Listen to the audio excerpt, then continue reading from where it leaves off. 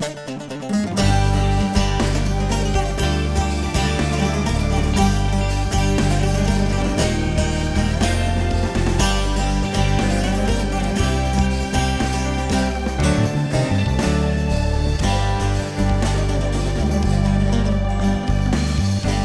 I'm Mitch Glaser, president of Chosen People Ministries. And today we're going to continue our discussion on the Passover season, one of my favorite times of the year.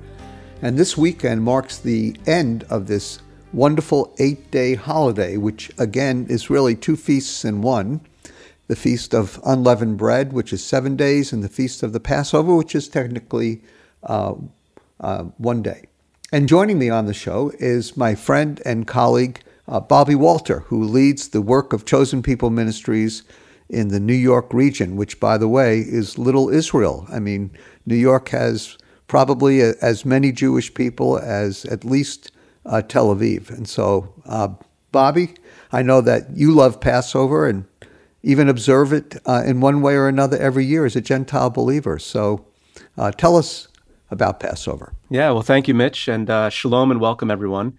And Mitch, you're right. I do enjoy Passover. And as great as it is, I also enjoy when Passover ends because it's been our tradition, you know, my wife and I, as our family, during the week of Passover, not to eat any leavened bread. And leaven is my downfall. I'm sorry. I mean, Bobby, I've got to interrupt here. I mean, you know, I would play the violin for you, you know, but you're a Gentile. You're definitely not obligated to do it, okay? And even though I'm free to do it or not to do it, you know, there's too much Jewish guilt for me not to do it. So, but my birthday is during Passover almost every year because the Jewish calendar doesn't always fall on the same day with our regular calendar. And Bobby, you just don't know what it's like to be forced to eat an unleavened birthday cake every year. Okay. You win. I feel bad for you, but not that bad. Fair enough. Okay. Good enough. My apologies. So anyway, though, we are going to continue our conversation today as Passover comes to a close. We're sort of going to pick up where we left off last week when we spent a good amount of time talking about really the fact that Yeshua, Jesus, is our Passover lamb. And we talked about the connections between that initial Passover lamb in the book of Exodus and what Yeshua has done for us. So this next feast that actually takes place during the same time as the Feast of Unleavened Bread and during the Passover season, it's called the Feast of First Fruits. And we read about it in Leviticus 23, beginning in verse 9. This is what it says. Then the Lord spoke to Moses, saying, "Speak to the sons of Israel and say to them, when you enter the land which I am going to give you and reap its harvest, then you shall bring in the sheaf of the first fruits of your harvest to the priest. He shall wave the sheaf before the Lord for you to be accepted. On the day after the Sabbath, the priest shall wave it." Now, Mitch, when we think about the Feast of First Fruits, when we think about this day, when we read the Hebrew, what does yom, right? That's the Hebrew word for day. What does it mean? And what is a day? Very important question, Bobby. Let me start by saying that when the Bible talks about a day, it means a day. So how's that for the simple answer? And the reason I mention that is because some people believe that a day is longer than a 24-hour day, and that's how some people justify a view of creation. It's sometimes called theistic evolution, sometimes called other things. But I would say that unless there is some specification to make us think differently, when the Bible talks about a day, it means a literal day. And if you look in the book of Genesis, it's very interesting because the Bible usually says evening and morning, a day, first day, second day. And so there's no doubt about it in my mind that when the Bible talks about a day, we're talking about a literal 24-hour day. And why is that important? Well, it's important because you have a calendar. And the calendar tells us what to do on certain days. When God gave the law to Moses on Mount Sinai, he not only gave him, according to Rabbinic Judaism, 613 commandments. Now, I've never sat and counted, but they might be close. But that's positive and negative commandments. So on Mount Sinai, through Moses, God gave the Jewish people a lot of do's and don'ts, but he also gave them a whole bunch of whens, what to do when. And in Leviticus chapter 23, we have the Sabbath and then 7 great festivals of Israel by which the entire nation could calibrate their entire lives, year by year. And so in Leviticus 23, verses 5 through 6, we read about the establishment of Passover. So let me read that. In the first month, okay, not the second month, not the third month. You know, in general, numbers are important in the Bible. You can't allegorize them. You can't dismiss them. You have to understand them.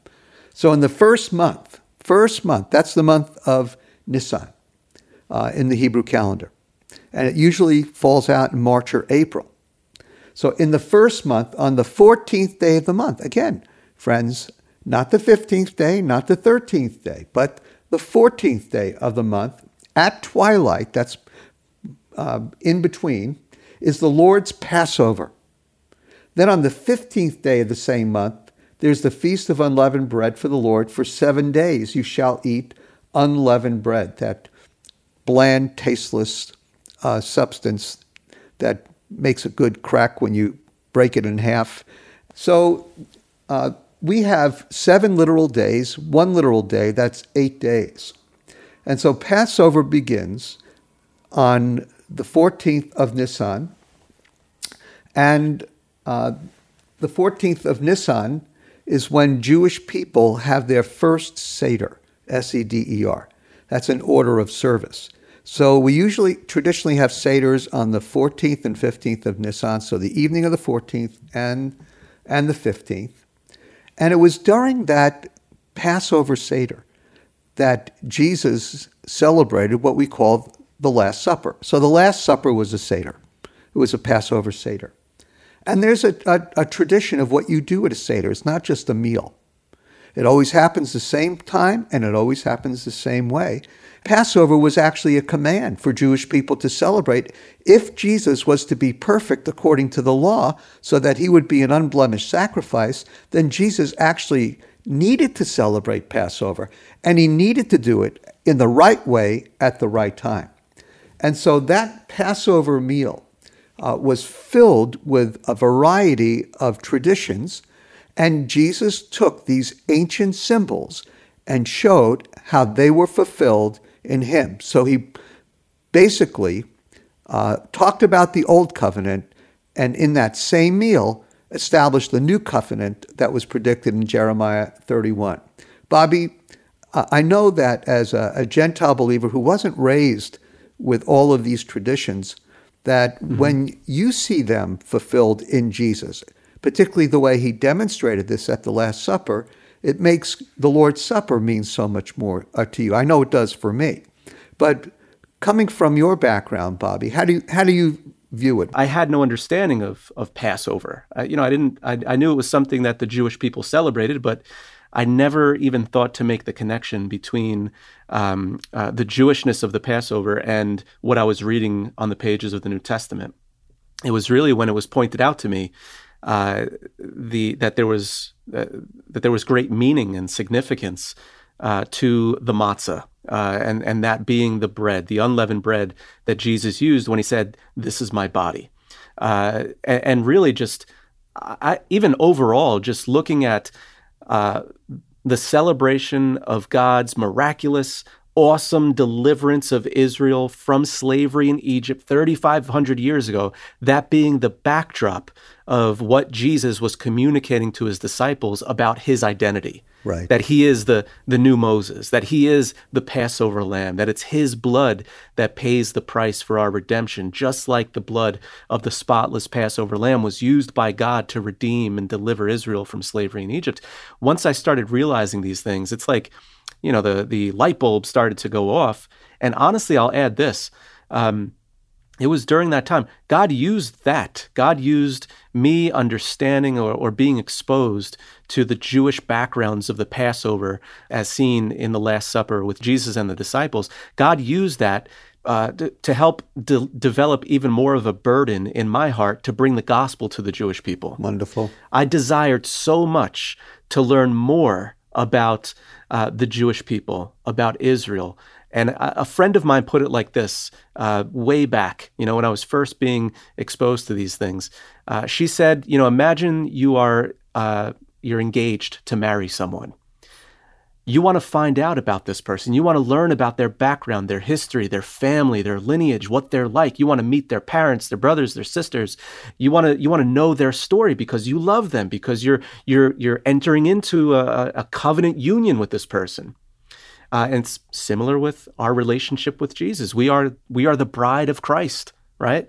And we should want to learn more about his kinsman according to the flesh, and his family, and his background, and the story of his people. Absolutely, and it's just so picturesque. It's just such a beautiful, transforming experience, and it's tactile. I mean, when you go to a Passover, you touch things, you eat things, you smell things, and the rabbis tell us that we're supposed to do all that because we're supposed to feel like we were there. So we take parsley, which is a symbol of life, we dip it in salt water and we eat it to remind us of the tears shed by the Jewish people because they were enslaved. We, believe it or not, take some horseradish and we grind it up. We put it on the matzah and we eat it to remind us of the bitterness of slavery. And then we take a sweet substance called charoset, made of chopped apples, chopped walnuts, some honey, cinnamon. And so you eat that beautiful sweet mixture, and it reminds you of the cement used by the Israelites when building the storage cities of Pithom and Ramses. And so the question is asked by the rabbis, why do we remember such a bitter experience with a mixture so sweet? And in the Haggadah, in our liturgy that night, Grandpa, who is speaking on behalf of Jewish tradition, says, when redemption is near, even the bitterness of slavery is sweet. See, these are beautiful truths that come out through the Passover. But nothing is more magnificent than when Jesus took the middle piece of matzah, because we use 3 pieces. A lot of people say one is God, one is the priests, and one are the people. And that's what I would go with. And so I take the middle piece, the piece traditionally of the priests. We break it. We wrap it in, half of it in a linen napkin. We hide it. Then we bring it back at the end of the meal. Then we break that piece into little pieces, and everybody at the table will eat it. The matzah is striped and pierced. It's unleavened. There are so many parallels between the matzah and the person of Jesus. But what's so amazing is in verse 19 of Luke 22, when he had taken some bread, read up matzah, and given thanks, he broke it and gave it to them, saying, this is my body, which is given for you. Do this in remembrance of me. And so we understand that even in John 6, we're to eat his body and drink his blood. So the bread and the wine are explained by John in John chapter 6, and it's not literal blood and it's not a literal body, but they are symbols that remind us of what he did and who he is. Previous to that, he took the cup of the new covenant and he drank it. And that's the 3rd cup usually in a Passover Seder. So all of these beautiful symbols of the Passover weave together the story of redemption, but always pointed to a future penultimate redemption that came about through the death of Jesus the Messiah. But Bobby, it's more than his death. He died exactly at the right time. Mm-hmm. In the book of Exodus, chapter 12, the lamb was selected, and then on the 10th day, and then the lamb was to die on the 14th day. And so at 3 p.m. in the afternoon, based upon what we read in the text in the New Testament, Jesus died for our sins as the perfect Lamb of God who takes away the sin of the world. And then he was buried. And any day, according to Jewish tradition, is part of a day, so don't worry too much about 3 24-hour days. And so Jesus was buried on that Friday before the Sabbath, because he had to be buried before the Sabbath, because you can't do burials on the Sabbath. And so he was buried on before the Sabbath, and on Sunday, the day after the Sabbath, Jesus conquered death and rose from the grave in power, astounded his disciples. And this has become one of the most essential parts of the gospel message that we preach. It's not just that Jesus died died for our sins according to the scriptures, but he rose again on the third day.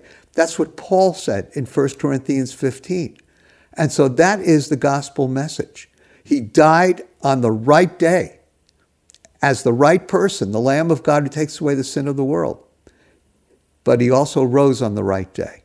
And why is that, Bobby? Because God set the appointment, and when the time came, he fulfilled it. And what was that day after the Sabbath? So that day after the Sabbath would have been the Feast of First Fruits that we read about in Leviticus 23, verses 9 through 14. Aha. And again, it's that time, that special day when the priest would gather in the first fruits, the best portion of the harvest, offer it up to God, and essentially, as God accepted that first fruits offering, the entire crop, the entire harvest was now seen as belonging to God. And when we come to 1 Corinthians 15, like you mentioned, specifically in verse 20, Paul uses really interesting language. You know, in 1 Corinthians, all throughout, Paul is using very, very unique language to describe the ministry of Jesus in terms of these holidays. And listen to the title that he gives Jesus. He says, "But now Christ has been raised from the dead, the first fruits of those who are asleep." So when Jesus rose from the dead on the Feast of First Fruits, he became that best of the best portion of the entire harvest, of the entire crop. And because his resurrection to eternal life was accepted by God and really done by the power of God, now we, as the harvest, we as the rest of the crop, will join him in that same resurrection to eternal life, which is different from every other resurrection that we see in the Bible, because he never died again. I think all of this is just so wonderful because you have the prophecy in Exodus 12 of the Lamb, what the Lamb would do and when the Lamb would do it. And then you have more about the Lamb filled in by Isaiah in Isaiah chapter 53. The picture starts getting clearer and more beautiful and more colorful. And then you have Jesus living a perfect life, demonstrating that he is the Lamb of God. He is announced on the 10th of Nisan, which is the triumphal entry.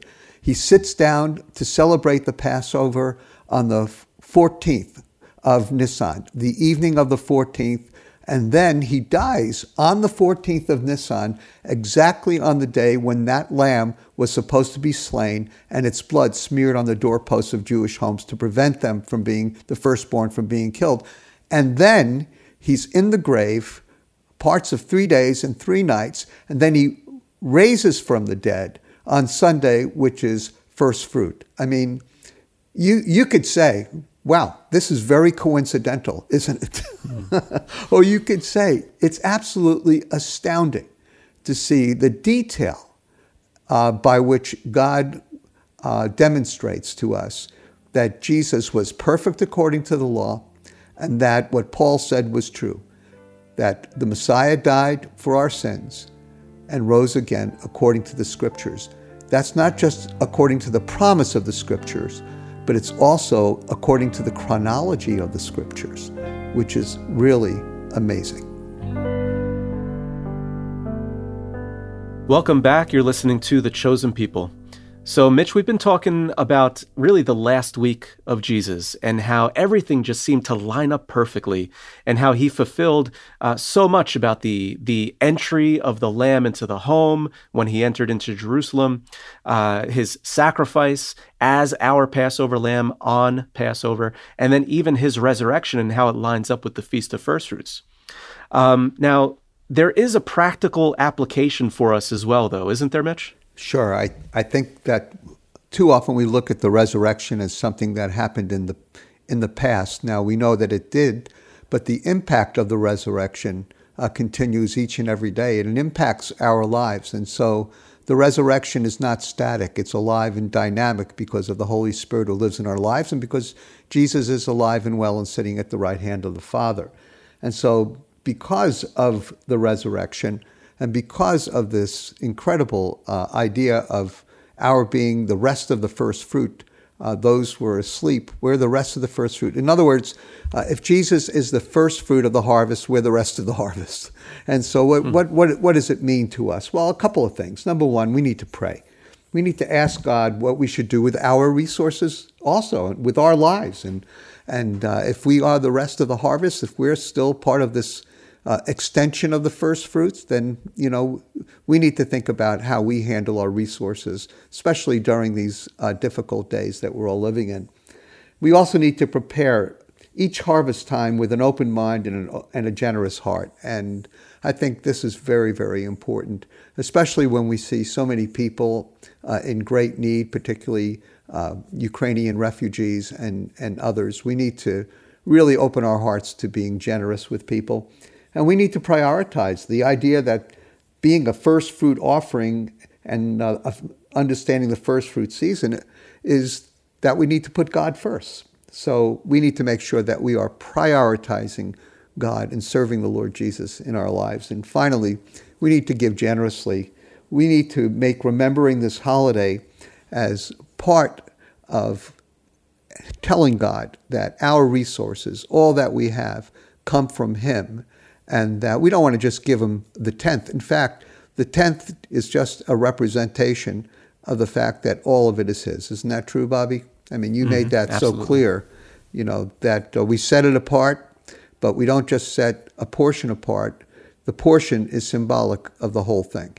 And so we are the ongoing fruit of Jesus' resurrection, and we need to think a lot about how we can live in the power of the resurrection by opening our hearts and being generous and putting the Lord first in all things. And really, how do you put the Lord first without putting others first? Isn't that true?